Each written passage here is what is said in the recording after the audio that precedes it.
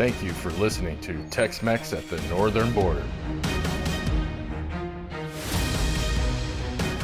Hello, this is the Tex-Mex at the Northern Border.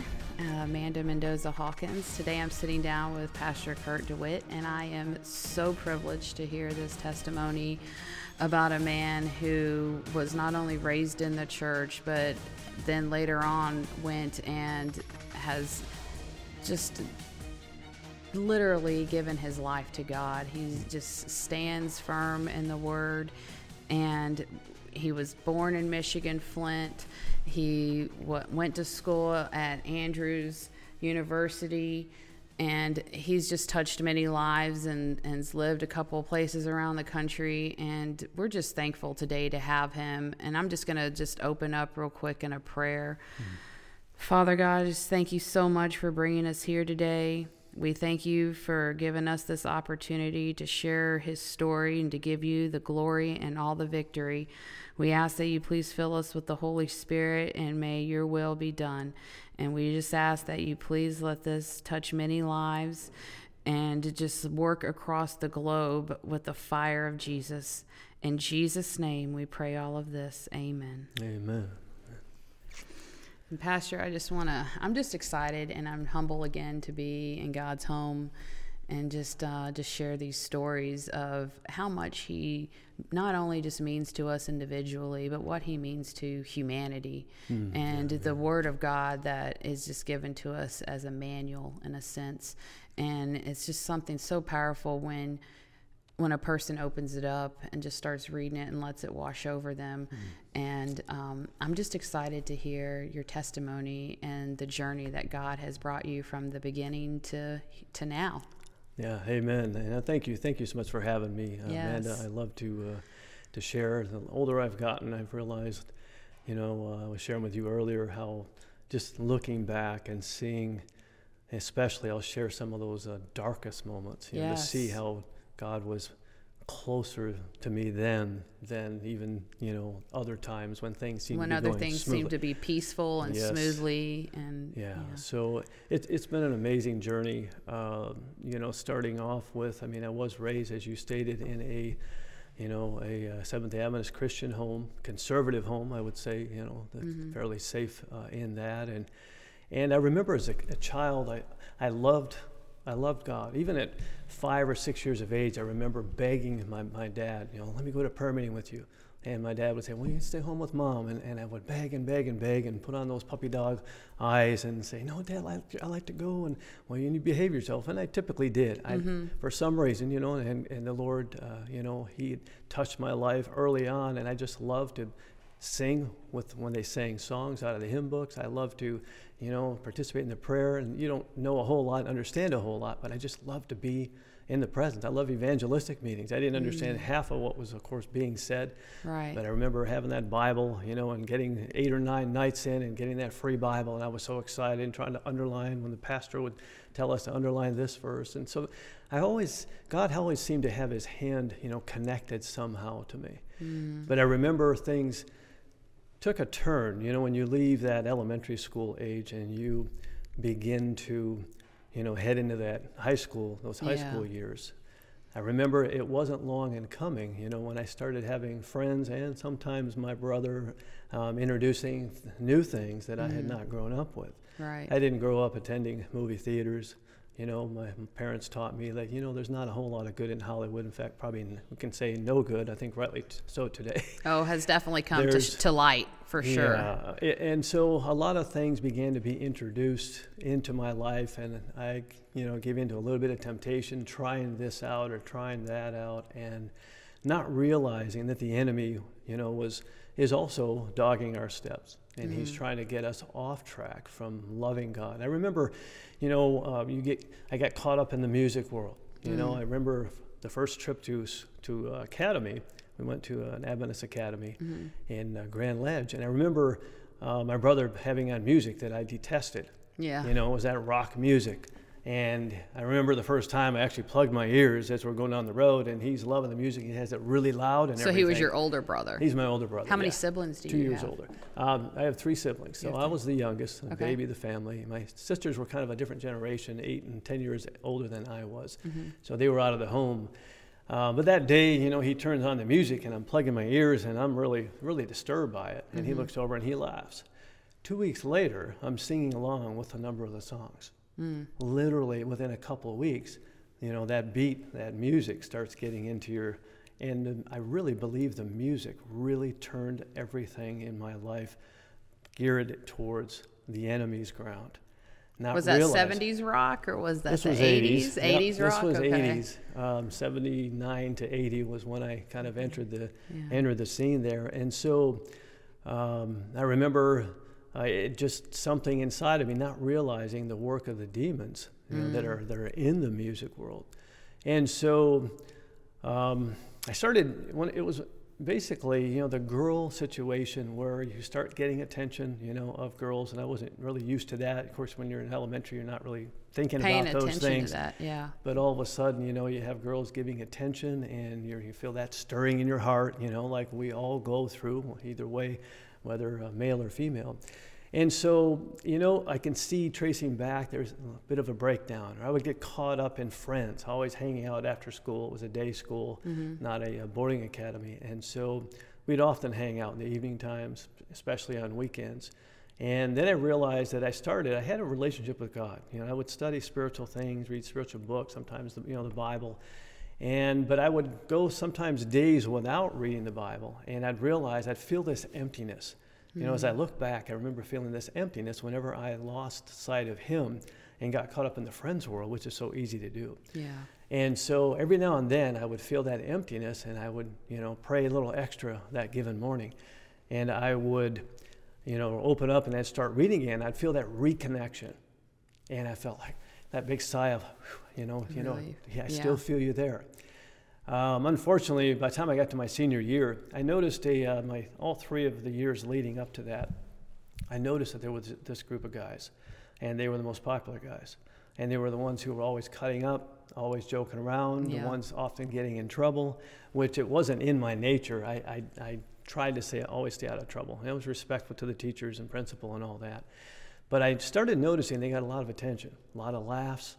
And I started having this desire inside of me, that I wanted to, I wish I could be one of them. And so I started trying to hang out, it's kind of joining their circle. They'd come in, I started hanging out with them, not realizing, and again, this was the enemy's plot and ploy to pull me away, deface the image of God in whatever good that, God could shine through me to my friends. And I started feeling that, wow, this is amazing. And it wasn't long. My senior year, I was in. I was one of this group of 5 guys.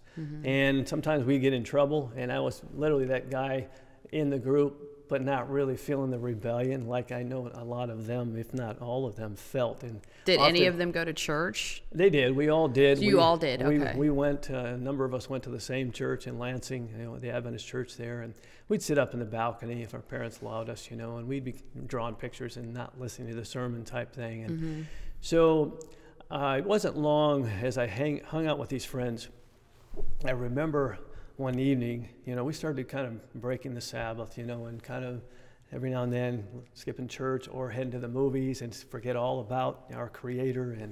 And I remember it was one evening, a Saturday night, that I went to another friend's house, a new home I hadn't been to, and my friends were gathered there, and I was excited. I was accepted, and all of a sudden, to my dismay, I saw one of the guys go to the refrigerator and come out with beer in their hands. And I remember the devastation I felt in my heart. My heart just sank as I saw my best friend, who I almost revered. He was athletic. We were both athletic, and the athletes of the school. And this group was very athletic, and in the sports world, very self-centered, which is another story, maybe another day. But I remember when he pulled us out, and he started drinking a beer, and he's like, "Hey, Kurt, you want a beer?"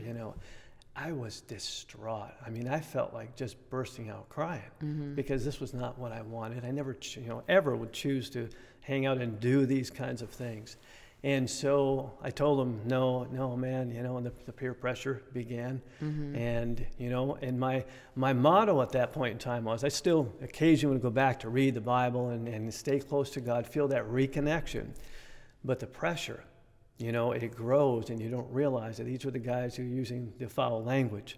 And I never decided, I never woke up saying, you know what, I want to swear. I want to take God's name in vain. And it wasn't long and before I'm starting to use similar wording, by beholding, Scriptures tells us in Corinthians that, we become changed.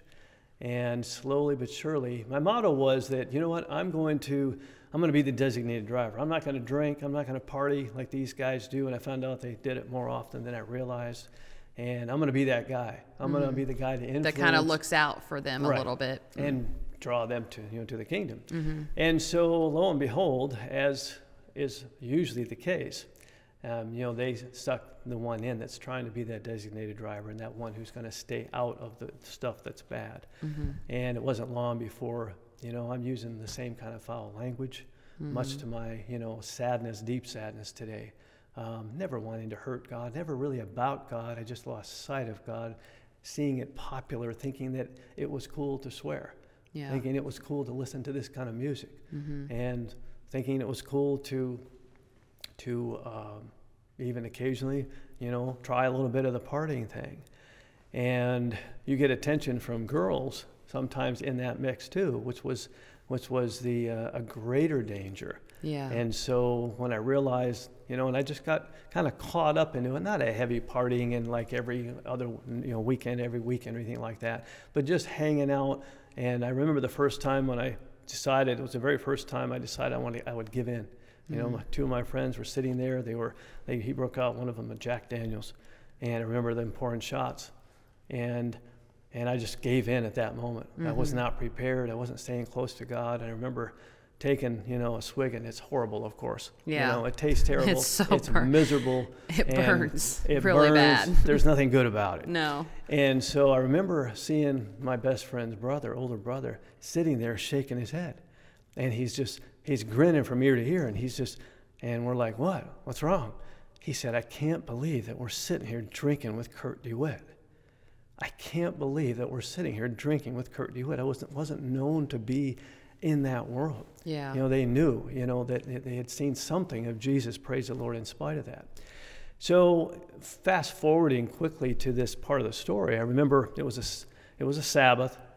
My friends and I decided to skip church and go to a park. And one of them had a dune buggy. And it was a nice track, a dirt track, and big hill kind of at the end of it. And I remember, the partying kind of started, and it wasn't a lot, just, kind of more or less holding. I would usually hold a beer and kind of act like I was drinking it because I never liked the taste of it. And it was miserable to me.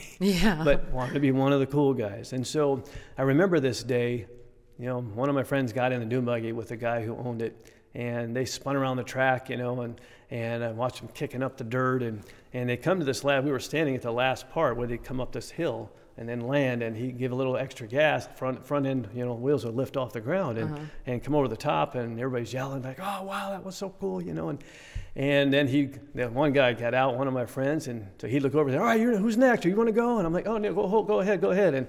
And I began at that time, the Holy Spirit was really pounding me. And I heard the words in my mind over and over, don't get in that dune buggy. Don't get in that dune buggy. And I began to feel a sense of fear. So here I'm, breaking the Sabbath. We're ignoring God, worship and all the rest. And so the second friend went around, and he came back, and he gunned that engine a little bit further, and those wheels went off the ground a little bit higher, and then finally, came over the top. And I was swallowing hard now, and I was so nervous.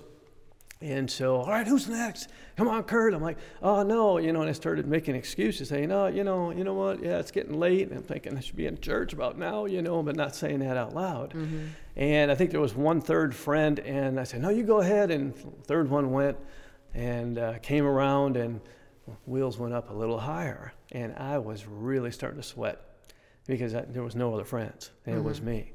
Come on, Kurt, you got to go, and they really pushed me. I'm like, no, guys, I'm good.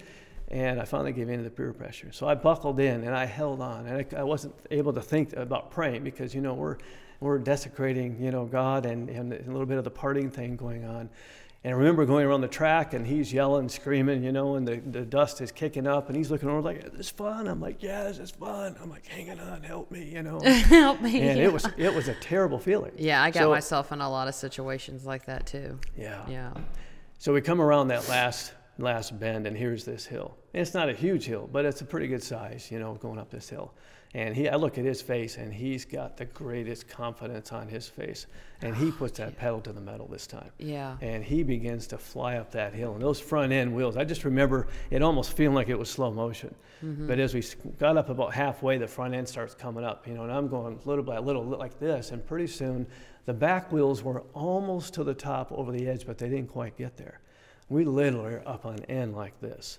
And I remember everything came to a standstill. Like literally, like time froze for that moment. And I thought to myself, I'm hanging on to the bar overhead, I'm hanging on the sidebar, and I thought to myself, oh no, we're going over backwards. Right. Which is exactly what we did. When we flipped over, we rolled, did some sort of twist, and somehow came upright at the bottom, facing the other direction.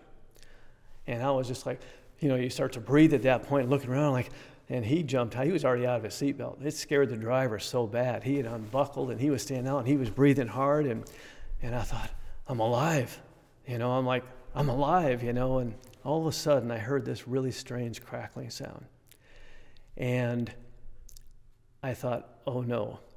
And I turned around. I remember looking to my right, and I couldn't see my right arm, but I saw flames.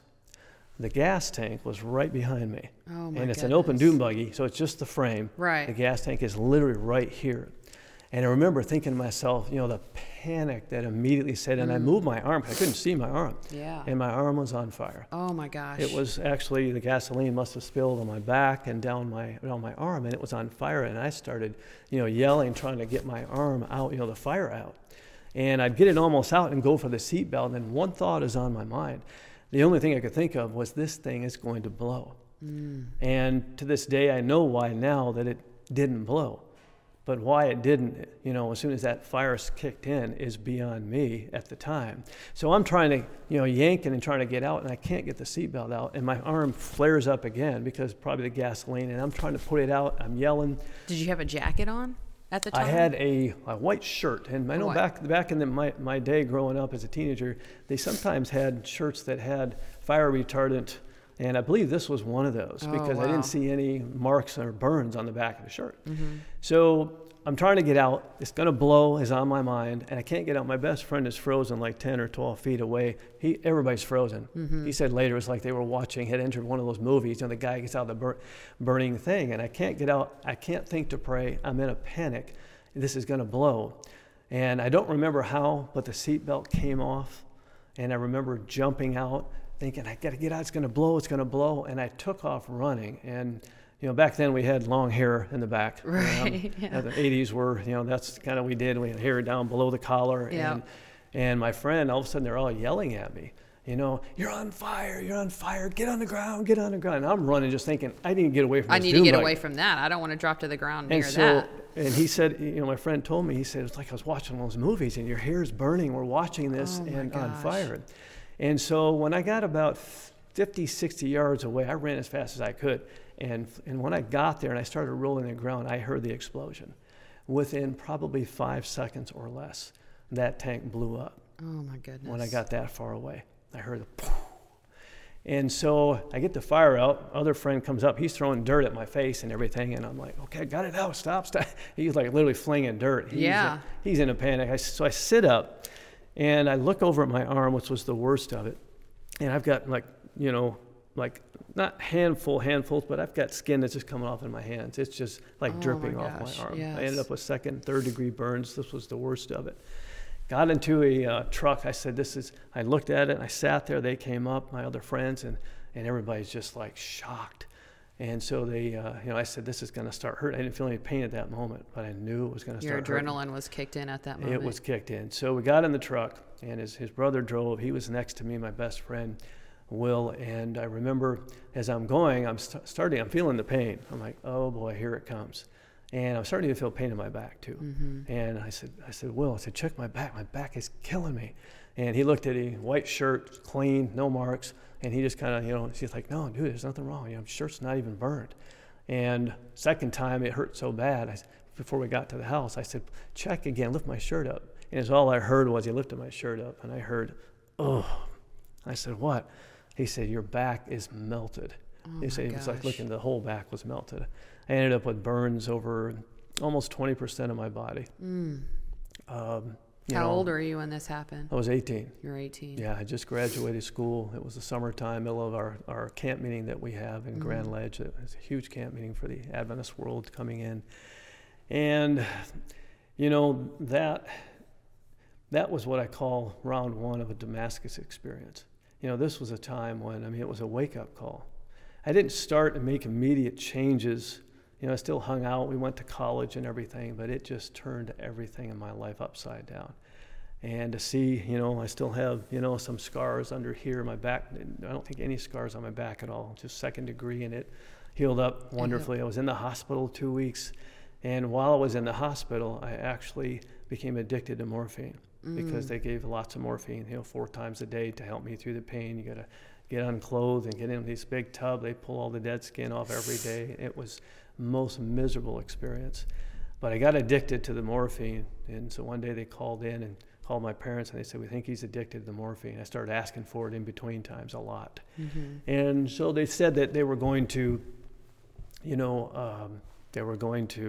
take me off of it, put me on Demerol and some other, couple of drugs that were not so addictive.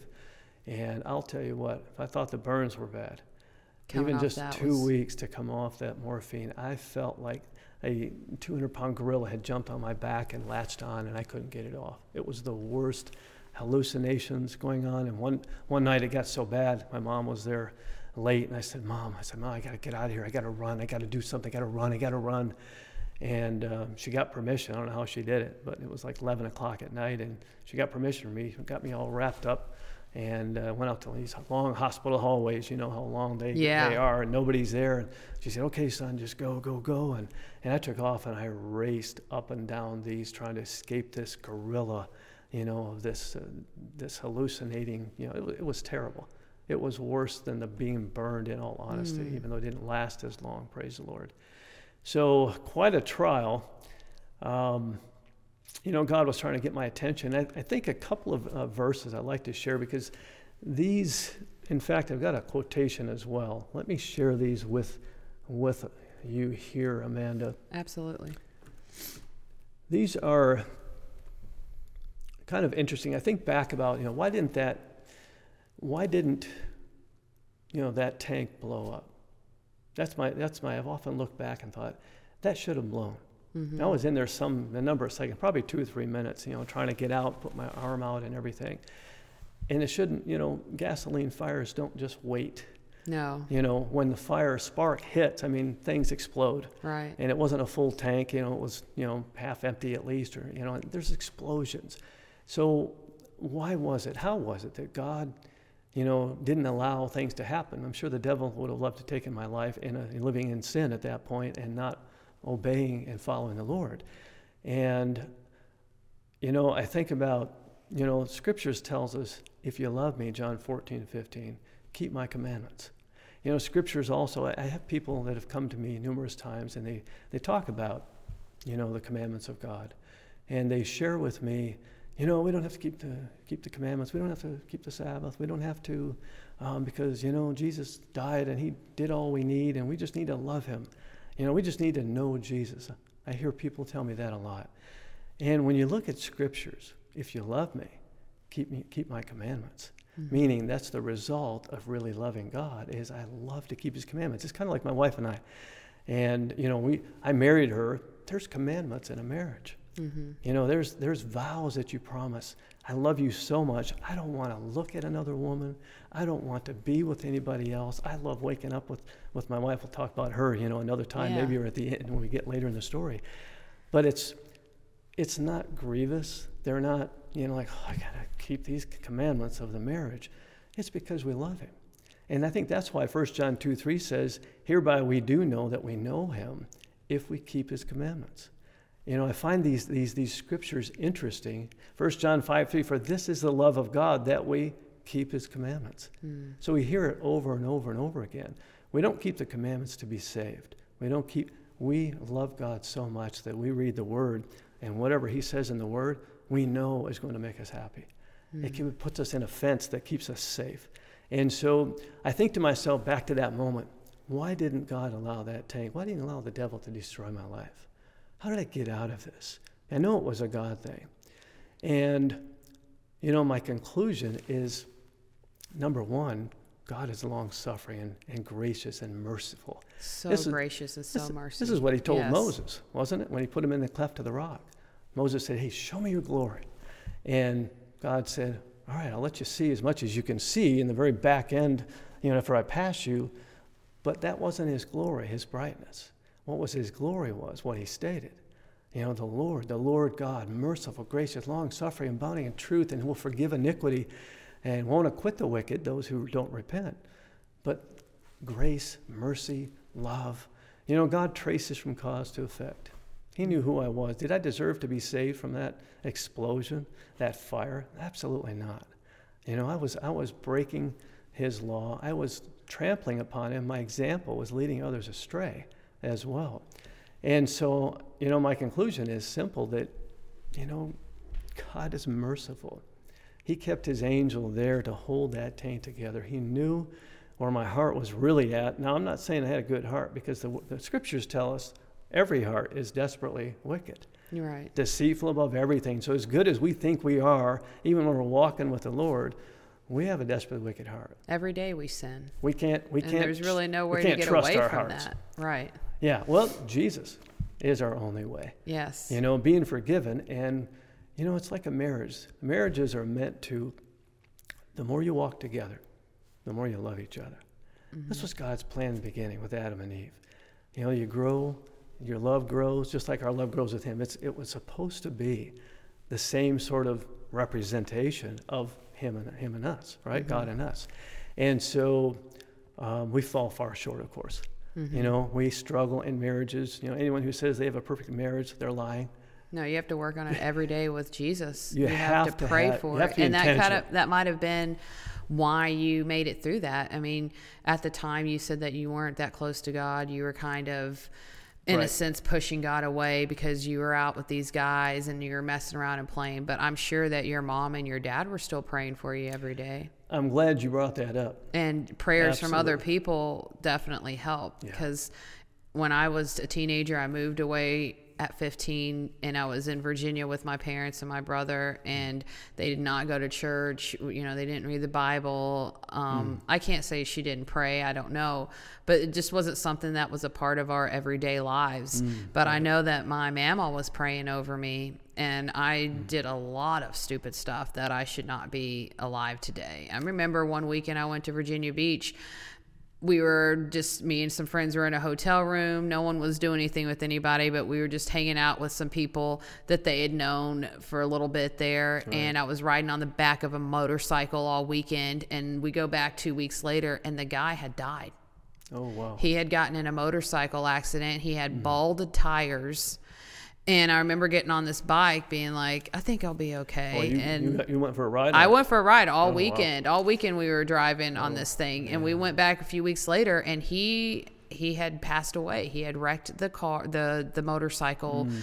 I think a car had came around, and the tires were balded, and he skid, and that was it. Wow. And literally less than 2 weeks before that, I was on there. Now, did I deserve that grace and mercy? Probably not. Could have been me. We never do. We never do deserve God's grace. No, but it's a free gift. What may have saved me? Probably prayers from my mama, as prayers from your parents may have saved you. Absolutely, especially my mother's prayers. All my life. I'll tell you, she did very little preaching to me. She'd look at my music. When I was listening to music, I had 64 cassettes back then. Young people don't know what cassettes are, but that's what we had. And from Michael Jackson's, Beat It to, Sammy Hagar to AC/DC, you name it. I mean, it had all of this music. My mom, one time in all of my teenage years, she just looked at one cassette, the cover of it, and she said, "Son, do you think these are kind of, songs that God wants you to listen to? That's all she ever said to me. But I knew she was praying for me. Yeah. Because it wasn't long after that same summer that I remember one day I got this sudden urge to, God had been working on my mind with the music. And I remember feeling this sense of urgency. Mom and Dad were gone out of the house. I was home for summer break from the first year of college, and God wanted me to destroy these cassettes. And I'll never forget the day. And I thought, it's kind of weird to suddenly think this. And I knew my mother was praying for me. Every day probably praying that God would help me give this music up. And I remember I literally grabbed my whole cassette case, and I walked outside and I grabbed a hammer. And I was like, what am I doing? What am I doing? I loved it. I love this music. And I almost didn't understand it, but I just knew that it was time, that I needed to do this. And I remember, saying, God, are you sure? I can't hang on to, Billie Jean, and Michael Jackson was my favorite back in the day. Yeah. And, and of course, God's like, you need to destroy these. So there was a part that I had to play in this. And I remember pulling out, if I was going to go after this, I had to take my favorite, and I took Michael Jackson out, and I set it on the cement. And I remember it was the hardest thing I ever had to do in my life up to that point. I took that hammer back, and I brought the hammer down. As soon as it hit this cassette and broke it somewhat, I didn't hit really hard, but hard enough to crack it. Mm-hmm. I remember it was like this weight, like a block, one of the big blocks, like somebody had lifted a block off of my chest. And I looked around and thinking, what was that all about? Mm-hmm. That felt pretty good. I feel a little, and I hit it again and shattered it. And I grabbed another one, and my eyes are lighting up. And I put this cassette down there, and I brought that hammer, and I'm shattering Sammy Hagar, and I'm shattering AC/DC. And every blow, I felt this like block of weight lift off of me and like out of me. And I didn't think about it then, but later on I realized that demons are so intricately interwoven with rock music and a lot of the music that they have out today, that I didn't realize that these were demons that were literally leaving, being in control of me. This music controlled my life. And 64 cassettes later, there's this big pile in front of me, and I was free from the music. That's where God went first after my encounter, with the fire and the doom buggy. And it turned everything around. I never had another desire ever from that point on to listen to any of those songs. Every now and then I'll be flipping through the radio now, and of course my generation maybe running some of the stations, there seems to be a lot of 80s, and I hear once in a while those songs, but I turn it through quickly, and I'm not drawn to want to listen for a few seconds. And I just praise the Lord. See, that's the power of God. But there is something, usually, work out your own salvation with fear and trembling, for it is God who works in you both to will and do of his good pleasure. So there's something, we have to surrender. God says, hey, I'll do the fixing. I'll give you a new heart. I'll give you new desires. And I'll take this desire away from you, but do you want it? You got to ask me for it. Yeah. And so I asked him for his help. He gave me the strength. And it's like all the times, the elements that caused me to fall further from him, he began to deal with those one by one and help me come back to at least the starting point of getting back to read and study and get together, have that relationship grow with Jesus. Mm-hmm. And music was the big one. That helped me kind of come to a point, other aspects, and like, what, I see God, the Well, movies. you're very blessed to have parents that raised you in the church. Yes. A lot of parents don't raise their children in the church. Right. Or they stop taking them at a certain point. I remember I was 7 when we stopped going to church, and my dad never went to church with us. It was Vital just my age mom. too. Yeah. And I remember going to church as a teenager, trying to, there was a few friends. I had a friend, Courtney. I had a really good friend, Echo. She was the one I used to kind of gravitate to, and her family was all about going to church, and that was a big part of me. But then when I moved to Virginia, I didn't have any of that. And I went to school with very rich kids that had brand new BMWs, Honda Accords, all this stuff. Wow. And it was just a night and day difference of what I was used to. And so I just kind of always felt in my teen years kind of thrown around in the world in a sense. And if I wanted to have a little taste of God, if I wanted to kind of learn about that, it was really a phone call to my great grandmother. That was my only connection for years. I didn't go to church until I was 29 years old. Wow. And I guess one thing I wanted to mention too is I heard this yesterday when I was watching a sermon on TV from Radiant Church out in Kalamazoo. The preacher was talking about today, there's only 6% of youth in America that calls themselves Christian. Oh, it's painful. 6%. And it kind of takes me back to, how you said in the 80s, you were listening to a lot of music and it was very impactful. That's what I was raised on. MTV. My parents were in their 20s in the 80s, so we listened to all the rock that was on the radio. I remember listening and seeing Metallica, and it frightened me. That one music video of The Unforgiven was this old man digging into the wall with a spoon, and it just creeped me out. You wonder why we kept going back to that kind of stuff. But like you said, it was just still on the radio. It was on the TV all the time. Yeah. And so even if I didn't want to be around it, it was still there. And I just feel like that's what it is today. When you said that you were feeling that as a youth, that emptiness and feeling like something was missing from you, and all of a sudden you were cutting up with these guys and you were doing everything that they were doing, imagine how that was for you, but you were still going to church. You still had a family praying over you every night. Yeah. Imagine the youth today. We're talking about 94% of American children that don't have God in their lives, that don't have church in their lives, that don't go to a youth. And and then I saw another statistic where they said 1 million youth will leave the church this year. And it's because they don't find Jesus compelling, because they don't know Jesus, because no one's introducing them to the mercy and the grace. Largely the parents' fault. And it's really hard when a country for a few generations kind of steps away from the church. Yeah. And we're starting to kind of see that today. And to think that they'll end up running our country. And correct. We see the mess. He's stolen a whole generation. Now it's 2 or 3 generations down the road. Yeah, you're so right. Oh, it's frightening. Yeah, and it just kind of reminded me of that when you were talking about the music and the pull of it. It had consequences, right? Because now those people are parents, and were they impactful? Were as on their children as their parents were on them? Probably not. Probably not. Many of my generation are not even in the church anymore. There was that, again, our parents do the best they can, but there's often a lack, whether it's, too works-oriented and didn't bring Jesus, as the front and center, whatever it may be the case. We see the outcropping of it now. You're right. I mean, the kids don't know because many of the parents don't know Jesus.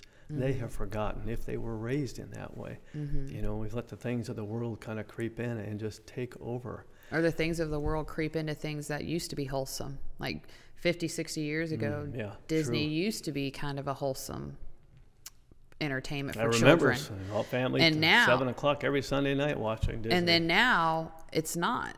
There's like this demonic presence that's creeped into the company of Disney, and now they've mixed up all this godliness and all this evil and put a nice little bow tie on it and have presented it to the children. Make it family fun still.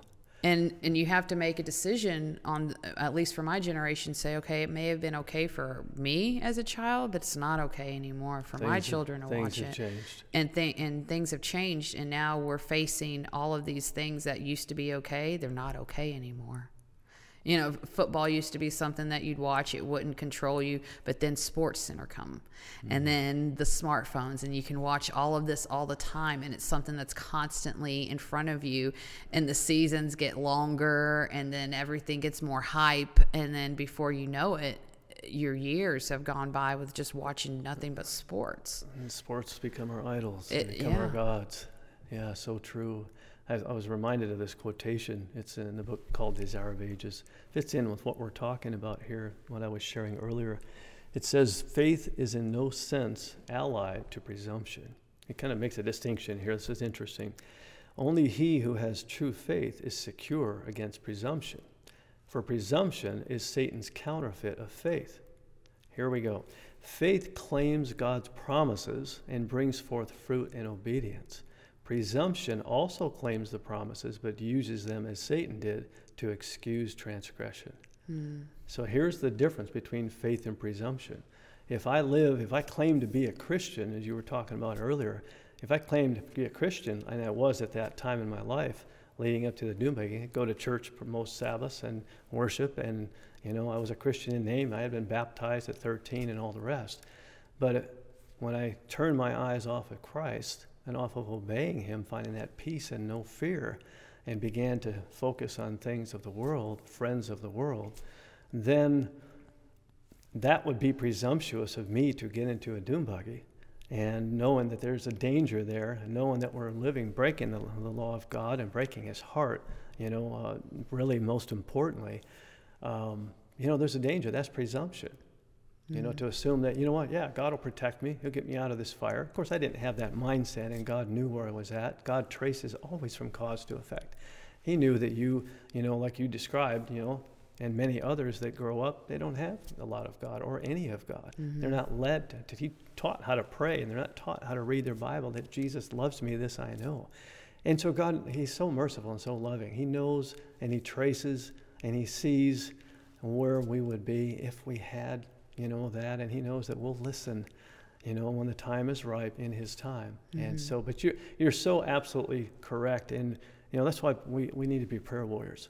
Yeah. Everybody that believes and loves the Lord, we need to be praying by name for people. And not only that, regions, because I find on this podcast every month on the 21st, this episode will drop, and every month on the 21st, there is someone that will, in Germany, listen to it right off the bat. Right when, and they're hungry for it. Yeah. So then I started doing some research about Germany, and come to find out they have animal brothels there now. And when you think about Germany as a country, the last 100 years, it's been really hard. There's painful. Been something of just pulsating of evil there. Yeah. And with World War I, World War II, and then and then after that, and now it's starting to come up again, and then now we had this COVID push on society where they wanted to just fill everybody with fear, and it's just kind of taken over. And so I pray for that person that's listening to it in Germany, because they're hungry for the message. They're hungry to see what God's doing in people's lives. That's right. And I just pray that person opens up the Bible and just starts shining with Jesus. That God just starts filling their heart and filling them with the right path. Right. To get away from anything that might be trying to pull them away, because they're obviously wanting to hear what God's power and love and promise is all about. And it's always here found in the Bible for us. Without God, there is no happiness. There's only filling of the fleshly lust, which brings some pleasure. For a few minutes. But it's not But then you find yourself happiness. Bored again. Yes. Yeah. It's like I've described to a lot of youth when I do speak to youth, talk about a movie. How long does the excitement of a movie last? How long before, back in the day, we'd go back to the newspaper. We didn't have, cell phones and look up to see when the next movie. We'd open up the neighspaper and, hey, this is showing here next, let's go there next Sunday or whatever. And, it doesn't last. Everything, even the sexual pleasures, the lust of the flesh, the lust of the eyes, the pride of life, it doesn't last. Yeah. It leaves you empty. So the joy that comes in knowing Jesus, I started off with him early on, didn't know a lot about it. I had a relationship with God. But then I thought I was enjoying life to the fullest with my friends during these times. And then, the Lord brought me back, bit by bit. So I finally find that peace. And you realize then that even if you have nothing, even if you're struggling to get food on your table, if you don't have a nice car, and whatever you're doing, maybe you're cleaning toilets every day for your job. If you have Jesus, you have peace, and you have that joy that you're not going to find anywhere else. Yeah. It is only one place, and that is walking with Jesus, who had nothing, by the way. We need to remind ourselves he had nowhere to lay his head. He has a mission. The mission is to show God's love to the world. And you show it best, and like my life experiences, you show it best if, like Job, we hang on. And, that's the reoccurring theme as I, share a couple of other stories. Reoccurring theme in my life as I look back is that, lo, I am with you always, even to the end of the world. that God is a very present help in trouble. And he has always been there. He's always trying to reveal himself. It's astounding, really. It really is astounding. When I think back about Adam and Eve, this faith versus presumption aspect. Eve, initially, she stepped out of the realm of faith in God into the realm of presumption. If I eat of this, he won't do what he promises he was going to do. I'm not going to really die. Believes in a lie. And that's why we're in the mess we're in today, is because, we've forgotten that love and faith in God, love to God, develops a relationship that, I don't want to do anything that hurts God. Yeah. I love him so much. He's already suffered enough on the cross. How many more hand slaps and beatings and, that he suffered through the trials and the Gethsemane, anguish, experience. Does he deserve to have to go through it again and again? Because I think that it's okay to presumptuously do what I want, but still go to church, still profess to be, a Christian. No, I want to make him happy. No, a relationship's different than going to church, right? Because like a relationship, when you have a relationship with someone, you're spending time with them every day. True. You're thinking about them. It's a bigger picture, you're saying, than just church. Than just that hour or a few hours a week. It's something that's always on your mind. You want to be with your best friend, right? Just like the marriage thing. Yes, just like a marriage. You don't want to just spend a couple of hours a week with your spouse. You usually want to spend a few hours a day with them. So in order for those to be fulfilled hours where you're at peace and you feel love, then more than likely you might have started your day off with Jesus, because Jesus used to start his day off with the Father. So, and we're blessed to have both of them, right? Jesus had himself, but Jesus went and prayed with the Father. Us being humans as we are, we can go pray and be with Jesus and the Father, and then they fill us both with the Holy Spirit throughout the day. Yeah, and I just find when my relationship with Jesus and God starts in the morning and is something that I put forth on, every day with, all these other things start floating away. Anxiety, stress, and worry about, am I doing enough? Ironically, you're still going through the same trials. Right. But you don't feel so big of trials because of what you just said. Right, because you have Jesus, and you're reminded when you start getting panicky, Jesus, it's almost like you can feel him like a warm hand being like, it's okay. That big elder brother. Right. It's like, it is someone looking out for you all the time. I got this. I can help you. So, it's time to walk away a little bit. Isn't it wonderful to know, Amanda, that nothing has ever surprised God? Yeah. Yeah. I we need to let that sink in and think about that more often, because nothing ever surprises God. No. He knows the end from the beginning. He knows what's coming. If you're in Jesus, I love the analogy, abide in him, you abide in me and I in you, the same will ask what you will, the meaning of abiding, in that love relationship. You wake up with Jesus on your mind, you go to bed with Jesus on your mind, you can't wait to get to the word, you can't wait to get to more prayer. So when you're abiding in him, the beauty is amazing, because you find such a sense of peace. I don't have to know what's coming in this trial. I don't have to know what's coming tomorrow, because he already knows. He already knows. And he's if I'm in him, us. If I'm in Jesus and you're in Jesus, well, when the trial comes, who's it hit first? It's going to hit him first. It always hits Jesus first. Mm-hmm. He takes the hit. He weighs it out. He feels whether, let's see, do I want to let this go into Amanda or not? Do I want Kurt to feel this experience? Can I do something with this? Can I draw him to my heart and help him trust me more, grow his faith and grow his love in me? And once he weighs it out, how much has he spared us from it is what I would like to see one day. Honestly, I shouldn't even be sitting here, more or less married for almost 15 years and with 4 children. I mean, the way that I was living before my teens and in my early 20s, honestly, I should be dead, because I was just really playing with that line of death in a sense. And so is that kind of like what happened to you after you broke the tapes? You got off the morphine, you're healed from the Doombergy accident. Yep. You already had a year of the university under your belt, and at the time you said you were going for counseling. So how old were you now? Like 20, 21? Where did you find yourself where you're like, man, I really want that relationship back with Jesus that I had when I was a little kid? Right. I started, college was still occasionally sleeping in, skipping church. It wasn't a come out immediately like, wow, okay, I surrender, God. But keep in mind, I hadn't purposely rejected him. I never woke up, even in the midst of doing these things. It wasn't like I said to myself, you know what? Yeah, I'm not listening to you, God. Leave me alone. I want to do this. I just was caught up into this, getting attention from the most popular guys, getting attention from girls that I wished I had gotten attention from, back in the day. So I had never rebelled against him. It was the enemy leading me little by little, again, that spider web thing, and keep wrapping more and more around me until I find myself in a dilemma. How did I get here? Yeah. And so this is, again, the mercy and love of God.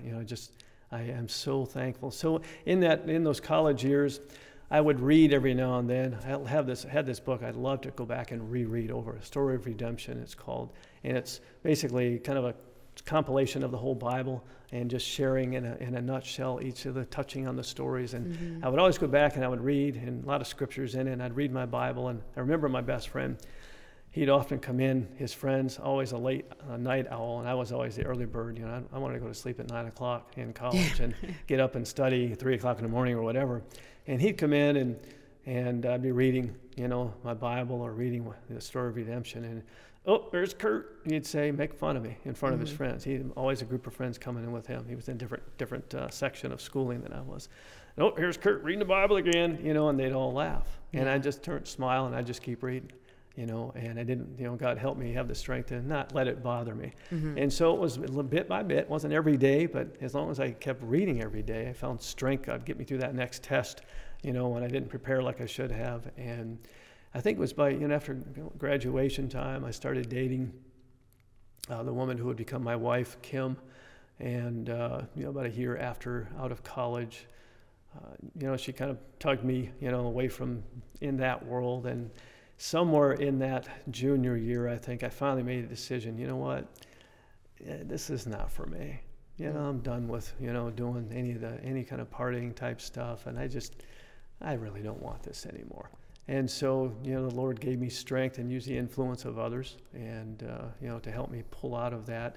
I didn't get real close to God per se, but I kept going back to church, and went back to church and started going more regular and getting reconnected with God. So I was married a year out of college with Kim, and she was a former, shall we say, a missionary child. Oh, wow. So her family they were missionaries in Africa, in Kenya, East Africa, and her father was a treasurer, I think, and working in that division. We have Adventist divisions all over the world. And I remember, had the marriage ceremony and all the family, friends, and support. We ended up having 3 kids. We actually had 2 children in this part of the story, and we thought we were finished, having with just the 2 kids, Stephanie and Stephen. And so I remember I became a teacher after a year. We were living together for a year. We began to have children, Stephanie being our first, and I remember, the Holy Spirit was putting it on my heart to maybe look into maybe teaching. I love kids. I wanted to counsel. I wanted to be a child psychologist because I love to, help kids. And so I made a decision. We moved back to Andrews area after living in Tennessee a brief time, and went back to elementary education. And got a degree, getting ready to teach children. And so I got a job offer. Praise the Lord. I started in Ohio for 2 years, and then it was 1993. We had two children at this point in time, and we were getting ready to move to Coldwater, Michigan, where my parents were. My father was a pastor. And so I'll never forget the day. This is what I call, round 2 of my Damascus experience. That wake up, it was astounding. I thought round 1 was bad enough. But I remember one day, it was in the summertime, we had not yet moved there. We were at my in-laws' house in Berrien Springs near the Andrews University. And the kids, we had a little kiddie pool set up, and the kids were swimming around. It was like a 90-degree day in July. And I remember we were going to eat vegetarian hot dogs. We were vegetarian eaters, and so my wife at that time, Kim, said, hey, why don't you run to the store, grab some buns? We don't have any buns, and we'll have hot dogs. And it was a great day, just fun, and we were just enjoying it, just hanging out by the kids' pool. And so I took off, got the buns, and I came back and I drove in the driveway. And I started to get out of the car, and I saw the front door open. Everybody was inside, getting ready to eat. And I looked up, and I saw my wife coming out. And I saw a look on her face that I had never seen before in my life, and it scared me. And immediately my thought went to, oh, something's happened to my dad. My dad has had back surgeries. He's had some, real tough times. I thought, oh no, something's happened to my father. And what came out of her mouth next was something I wouldn't have expected or dreamed about, in many lifetimes over. But she's crying, and she looks at me, and she said, something terrible has happened. And I'm expecting to hear about my father, which was, we were close to. We were close with my dad too. And she said, your mom's been killed in a car accident. Oh my gosh. The feeling at that moment, you can't really describe it, but it was largely, my mom and I were best friends. We were tight. 27 years of age. I was at that time. And I remember being in utter denial. I immediately got angry. And I said, that's not true. And I marched past her. And I remember, saying, I'm going to call my dad. And I was angry. And I marched up the steps to a tri-level type home. And I remember my mother-in-law was sitting there. And I had a good relationship with my mother-in-law. And she was sitting on the fireplace right there with her hands, face in her hands, and she was crying. And I remember at that moment, as I walked around there to go to the back bedroom to call my dad, I remember I had this immediate urge to pick her up and throw her through the front window. Just out of the blue. Because you were just angry. You were just infuriated. I was angry, and why it was her was because she was a mother. She was alive. And the best mother in the world, as good a mother as she may have been, the best mother in the world, I just got news that she was dead. And so I remember that feeling. It was. I had to kind of fight it off to keep marching by, and made me angrier, So I went to the back bedroom. I remember picking up the phone and dialing. My heart is just in my throat, and my mouth as dry as can be, and I'm typing the number, and I'm waiting, and I'm hoping, I'm just not wanting to believe this. And my dad answered the phone, and he's bawling. It's all he's saying is just, Kurt, she's gone. Was she by herself? She was with a blind boy she had been babysitting. Oh. And she had gone to Battle Creek, a back road. And on the way back, there was two crossways on country roads. One had a stop sign that he was supposed to stop at, and the other one was a drive-through, and the other way stopped. And I understood later on in later years that she was under a lot of duress, and probably she was the most careful driver in the world. My mom was that mom who, when we go to Grandpa and Grandma's house, my dad would say, son, get out and run ahead. Tell Grandpa and Grandma we'll be there in a little bit, when my mom was driving. Right. And that's how she drove. Yeah. So careful, irritatingly so. And so she had somehow gone through the stop sign and just didn't see it. God allowed this to happen. A lady was coming the other way and hit her broadside right where her seat was. And a little Escort, I think she had, and just crushed her body. Her neck was snapped. All her insides were crushed, broken bones. Most likely didn't, of course you want to believe, and didn't know what hit her. Most likely that's true. Because it's so sudden, and it literally, the lady must have turned the car where a corner of the bumper even went directly into the seat where she was at. The blind boy, of course, didn't see anything. He survived, didn't have really any injuries, maybe a couple of scratches. And I remember, I told my dad on the phone at that moment, and I was, starting to get choked up. I said, I'll be right there. I had an hour and a half drive to, over to Coldwater from Berrien Springs, and I hung the phone up, and I was in that phase of, don't touch me, don't mess with me, to my wife, to anybody. I mean, I was in really a tremendous amount of anger. And hey, why don't you call? My wife was trying to convince me. And why don't you call? Call your friend. Chris was nearby, and he'll drive you. I said, no, I want to be alone. Leave me alone. And I'm going on my own, which was the worst thing to do. And I didn't realize it. So I got in the car and I began to, ride down the road. And of course, how do you deal with these feelings? You don't know what kind of Christianity you have until you face a trial like this. And I found out that I didn't have very much faith in God, and I wasn't as close to Him as I thought I was. This was huge. So about a third of the way there, I remember wherever I was driving, I got this urge. I talked about the music earlier. Yeah. I wanted so desperately to drown my thoughts out. I did not want to think. I was trying hard to keep this emotional door. I was putting locks on it, and I was putting bolts, and I was doing everything I could up against it. And I was piling furniture against it. And it started, just overwhelming my mind. And so I literally, believe it or not, after all what God taught me with the music, I found the 80s station, and I turned the music up as loud as the radio would go. And I just blasted the music to try to drown out my thoughts. And about a third of the way there, so the music is blasting on my radio, and about a third of the way there, suddenly it was like this huge bubble from down in the pit of your stomach just came up, and it got so big that I couldn't hold it. And I remember just yelling a guttural man-type yell, just like saying, no. And I was pounding the steering wheel, driving 55, 60 miles an hour down the road. Yeah. And it scared me, and I quickly pushed it back down. I got control of the wheel. I think I pulled over for a moment, and I refused to think about it. And it happened, and then one other time, still music blaring. God had mercy on me and didn't let, because Satan could have taken my life. I know he would have, given half the chance.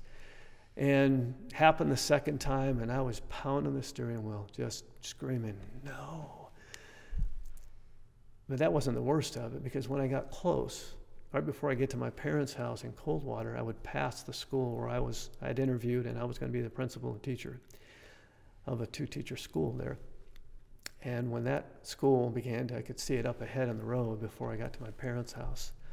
I'm telling you what, the rage inside of me that just burst out. I'm so grateful to this day that there was nobody at the school, because I rolled down my windows. I think I rolled all the windows down. And the closer I got, I started screaming and cursing everything about that school. I hated that school because I never even got the chance to be there, to live with my mom and dad. I was excited to live in the same town. And, and it breaks my heart, because I'm sure it broke the heart of Jesus. But I was so angry. Got by the school somehow, got control again, pulled up at the house, and there's cars there, of course. And, my mentality is, don't touch me. Don't come up and try to hug me. I don't need that. I need to see my dad. That's all I needed.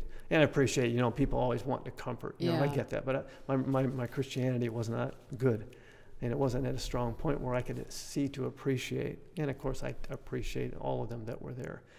But they came in, they're all greeting me at the door. My father's in the back bedroom, and if they just would have thought about it, let him go, just say I'm sorry as I'm walking by. But having to go through these hugs and thinking, really? Yeah. That's the thought. You're just self-absorbed. Because you're just so lost in your sorrow at this moment. You can't handle this. I got back to the bedroom.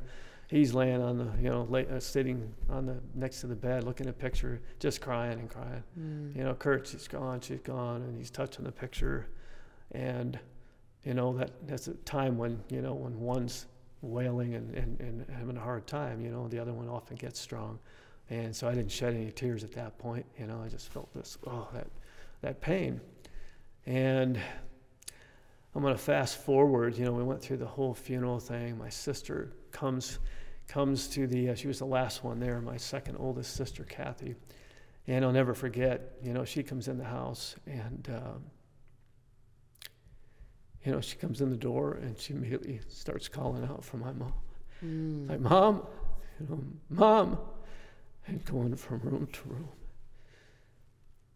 and getting more and more, going through the same denial that I went through. And Mom, she's yelling from room to room. comes back down the hall, and she's literally screeching, trying to march past me, that same angry, and I just grabbed her. It met her in the hallway. My other siblings, my dad are behind. Everybody's crying, of course, and I just grabbed her and didn't let her get away. She was trying to fight me, and I just held on to her. And I just told her over and over. I just said, she's gone. She's gone. And she was hitting me in the chest, She said, no. So. And that has to be hard because you're the youngest sibling. I'm the youngest, yeah. And seeing your older siblings in pain and your dad in pain, Because a car accident, that doesn't, when people get sick, you kind of start preparing, you're praying, you're spending day after day. Yeah, you can't prepare for an accident. But when a car accident like that there's nothing to prepare you. I've often told people, not maliciously so, but just told them, I said, I wish I had a year with my mom with cancer. Be grateful, that you got to. And of course, it's not a time to be grateful for cancer either, but at least you get to say everything you want to say. The night before my mom was killed, we actually showed up and surprised her. I often did that. I just love to show up, not open the door. And she'd have this big grin. And so my wife and I had shown up that day before, and she made a supper. We had a great time, and we started talking about something, and a small argument, or I felt it was inside of me. I disagreed with something she was saying, and I got a little bit irritable inside of my heart. And I remember we were getting ready to leave, and the Holy Spirit, I was very loud in my mind, said, you need to apologize. Oh, wow. And he prepared you because he knew. I could not believe it. I mean, my whole life with her, I'd given her my all. I loved her. I knew I didn't have to, but I'm telling you what, and I didn't do it right away. And I was like, that pride was fighting a little bit. I went downstairs to get her something out of the freezer, came back up and get ready to go, and man, the Holy Spirit was shouting at me. He said, "You're not going until you apologize to me," sort of feel. And so I went over to her and I said, "Mom," I said, "I'm sorry. I got a little irritated, to you not agreeing with whatever it was." And my mom, typical mom, said, "What?" I said, "No, I didn't even notice anything, son. Nothing to worry about." We hugged. And she was killed the next morning. And I'd gone out, with that and hanging on to that pride. I felt terrible as it was, just that I had almost done that. And that I'd gotten irritated over something ridiculous. So I'm just so thankful that the Holy Spirit and my angel, whichever one or both gave me that peace. I didn't have to go away feeling any guilt. So fast forwarding, I taught my first school year and principal there at the school. We moved there, and it was, some painful times, empty. I had a lot of sleepless nights. The enemy was working at me, and, because you were expecting that you were going to have this great relationship with your family. You're moving there with your wife, your children, you're back with your parents again. You're thinking this is going to be great. I had this plan, right? We always have these plans. Yeah. And I try to tell myself, I don't want to plan anything anymore. All I need to plan is that I need to brush my teeth and just tell my husband and my children I love them every day. Other than that, I don't want to plan anything. Well, it's about the truth, isn't it? It was amazing. Great. The year went well. We built a Betty Jean Chapel after my mother. We named it. We put a little sign thing out. Built a chapel in the woods right outside behind the school. And we had some benches there. We put up a makeshift little pulpit from an old stump, and we put up a couple of cross things, and put it up behind there just to give it a semblance of. And we had a lot of worships out there. We had a lot of Vespers. The whole church would come, and that brought a lot of healing. The kids helped me prepare and make it all up and everything. And I remember one day, it was near the end of the school year. I remember I went out. It was a great day, and feeling really good, peaceful overall, for the day. And the other teacher had gone, Darlene, great teacher, great support. Her and her husband, boyfriends that love God, were such a comfort. So I went out. I thought I'd go out, just wander out to the chapel. And so I sat on the first bench, and I sat there feeling peaceful. And all of a sudden, this came out of nowhere, Amanda. All of a sudden, out of nowhere, this bubble thing, something like just began to blow up and literally just exploded. I mean, within a few seconds. Mm-hmm. I'm sitting there. It was a great day. I'm not anticipating anything. Nothing's going on. I anticipated nothing.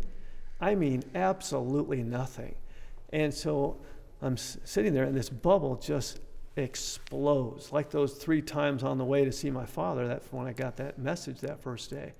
But this one was different. This one was literally an explosion. And I didn't see it coming. I did no pre-thought on this. There was no planning. I literally exploded, and I felt this anger, this rage. Let me call it really what it was. I felt this rage just explode out of me. And without thinking, I looked down, and there was a rock about that big down below my feet. And I remember looking down, and I reached down, and I grabbed this rock, and I turned around without a thought, and with the worst guttural yell that I could possibly yell, I turned with one motion and flung that rock at that cross as hard as I could. I gave it everything I had, just yelling, just guttural.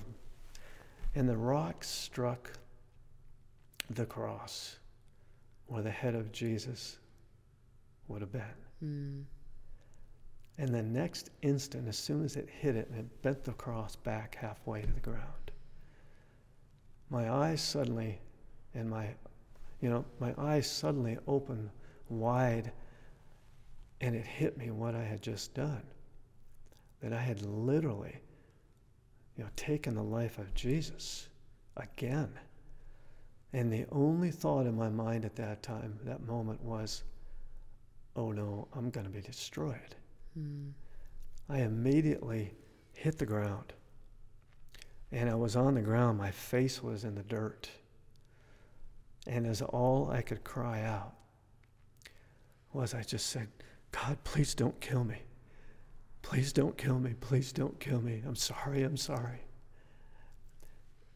Over and over. I don't know how long I laid there expecting a lightning bolt. Please don't kill me. Please don't kill me, knowing full well that I deserve to die for what I had just done. After some minutes, I realized the lightning bolt hadn't come. I was still alive. And I sat up. And I remember sitting there in disbelief, this all with no forethought.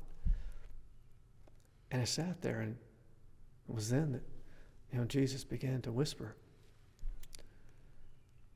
He had been there the whole time. Ever since my mother was killed, he knew it was in my heart every day. I was trying hard. I would talk to people, they say, how you doing? How you doing? You okay? And after the funeral and trying to recover. And I'd tell them, I said, I'm angry at the devil. I tried my best to make God look good. And I tell everybody, I would dream. In my dreams, I had a dream one night after taking NyQuil, which was a really bad idea. I wasn't sick or anything, and I took it, and you get nightmares, and it gives Satan ground in your mind. I remember in my dream that I saw someone that looked like my mother. It was my mother. It looked like her. Come through a door or something into my room, and knowing full well what the scripture says about, living know they shall die, Ecclesiastes 9:5, but the dead know not anything. They don't have a consciousness. The dead do not praise the Lord, Psalms 115:16. And so I knew that, Satan and his angels are the ones that come looking like our relatives that have passed away and try to deceive us. And in my dream, I literally, as he came through, I started pounding in my dream. I started pounding my mom, which I knew to be the devil. And literally down to a small pancake. How dreams are really strange. Yeah. And then I went in the other room with my other friends, and I remember, telling my friends, gloating about it. See, I just pounded the tar out of the devil into a little pancake. And I was there, pat me on the back and everything. Strange dream. Mm-hmm. So I was directing my anger and hatred at Satan all that time. But God knew differently. As hard as I was trying to make him look good, I didn't realize that till that moment when I threw that rock at the cross, who I was really angry at. And I sat there, no lightning bolt. I could tell, Jesus was there, and he was talking to me in my mind, and I realized that who I was mad at. I was mad at God. I remember sitting there in the dust, dirt all over me, and I said, why, God? Why? You know that I need my mom. You know how close we were. You could have stopped this. Why did you let this happen?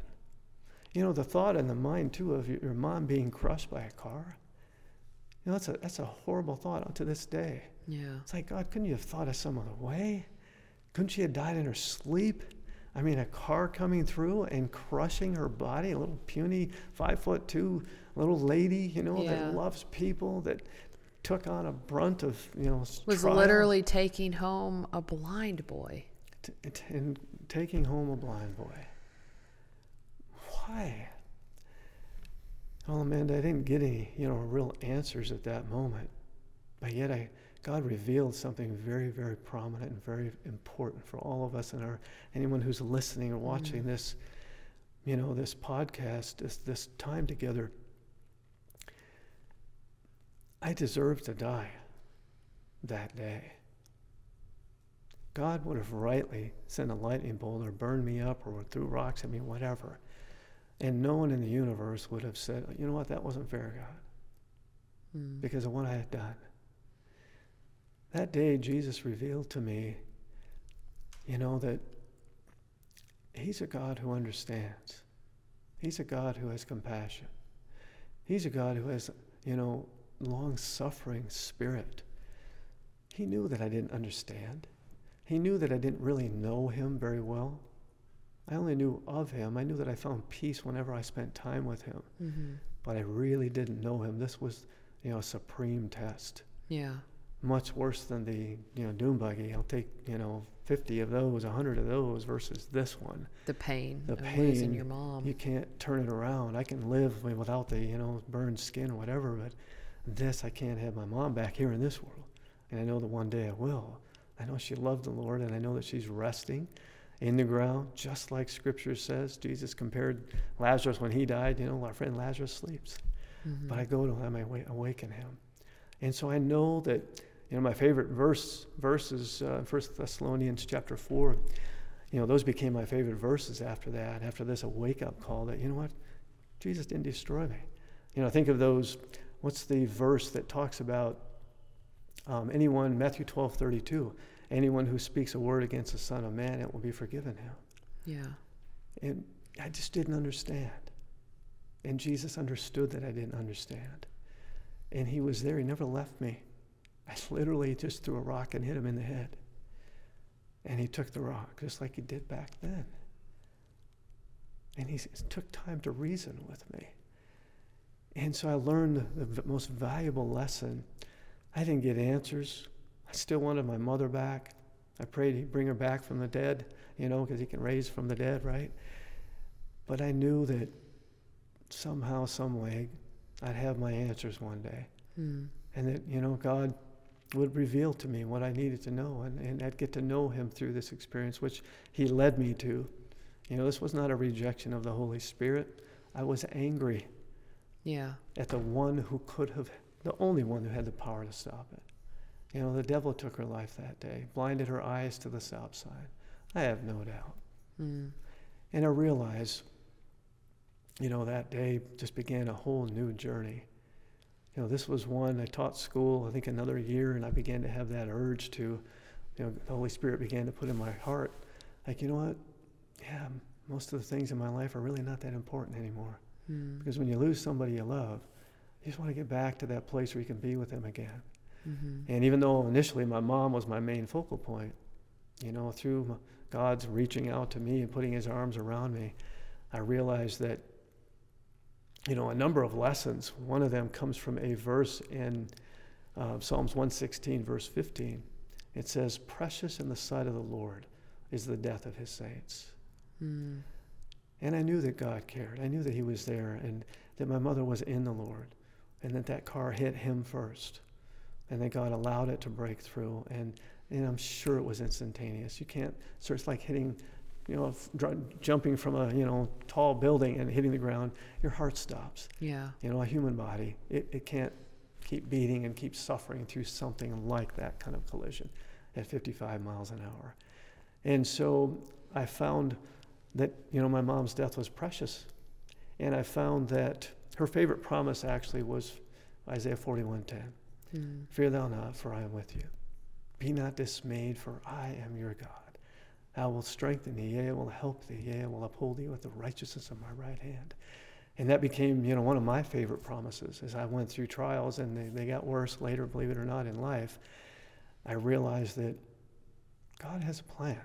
Yeah. Because allowing my mother, to go to her rest, it awakened me. It, put me on a whole new journey. I began to have a desire to become a pastor. Is all my desire was after that was, I love teaching school. I love all the subjects, but I love Bible. I love teaching Bible. And I want to just work full time to prepare people to find God's love, to find a relationship that will be life-saving, to teach them how to understand the Word.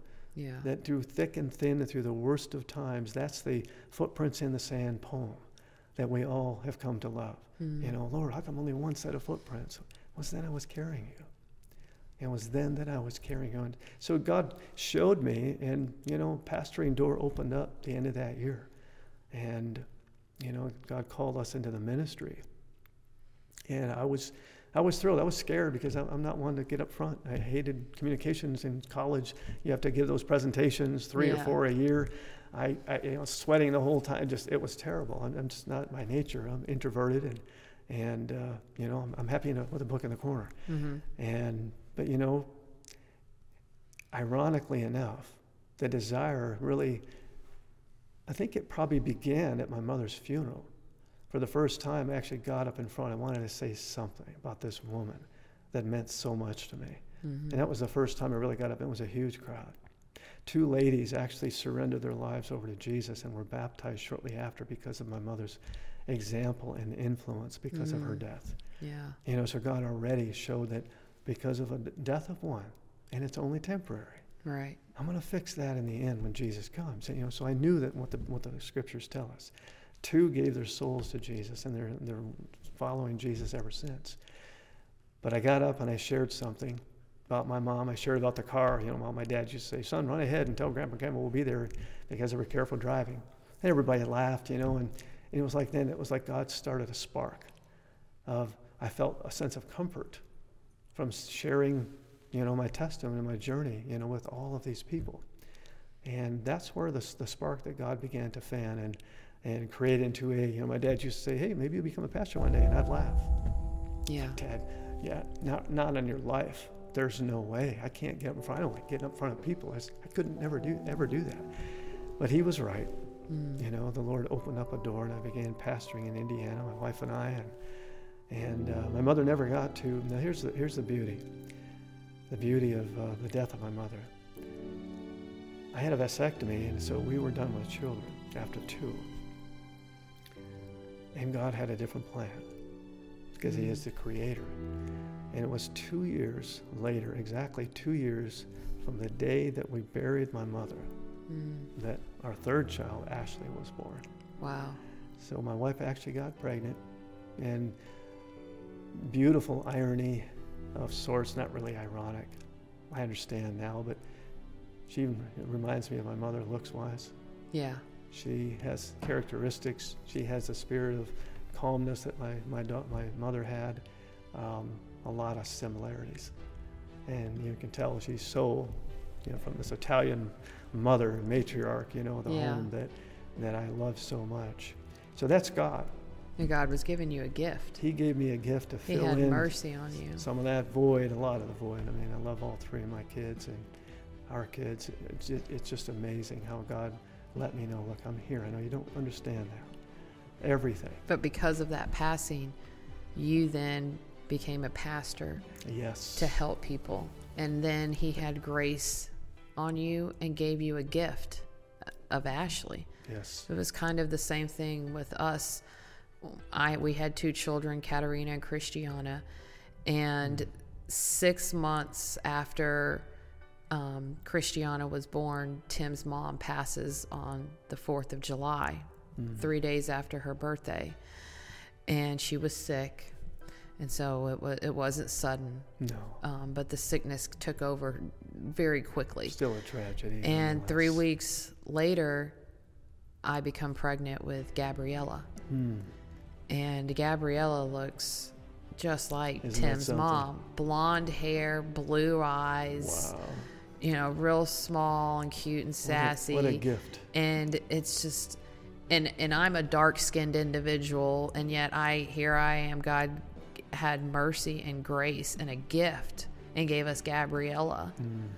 And she's my only child out of 4 that has the blue eyes and the blonde hair. Isn't that something? It is. It's a true and miracle. our daughter Ashley too is lighter skinned. My mother was lighter skinned. Yeah.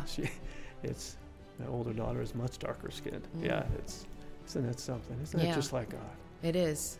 Just like something God would do. Such a gift. Thank you for listening to Tex-Mex at the Northern Border.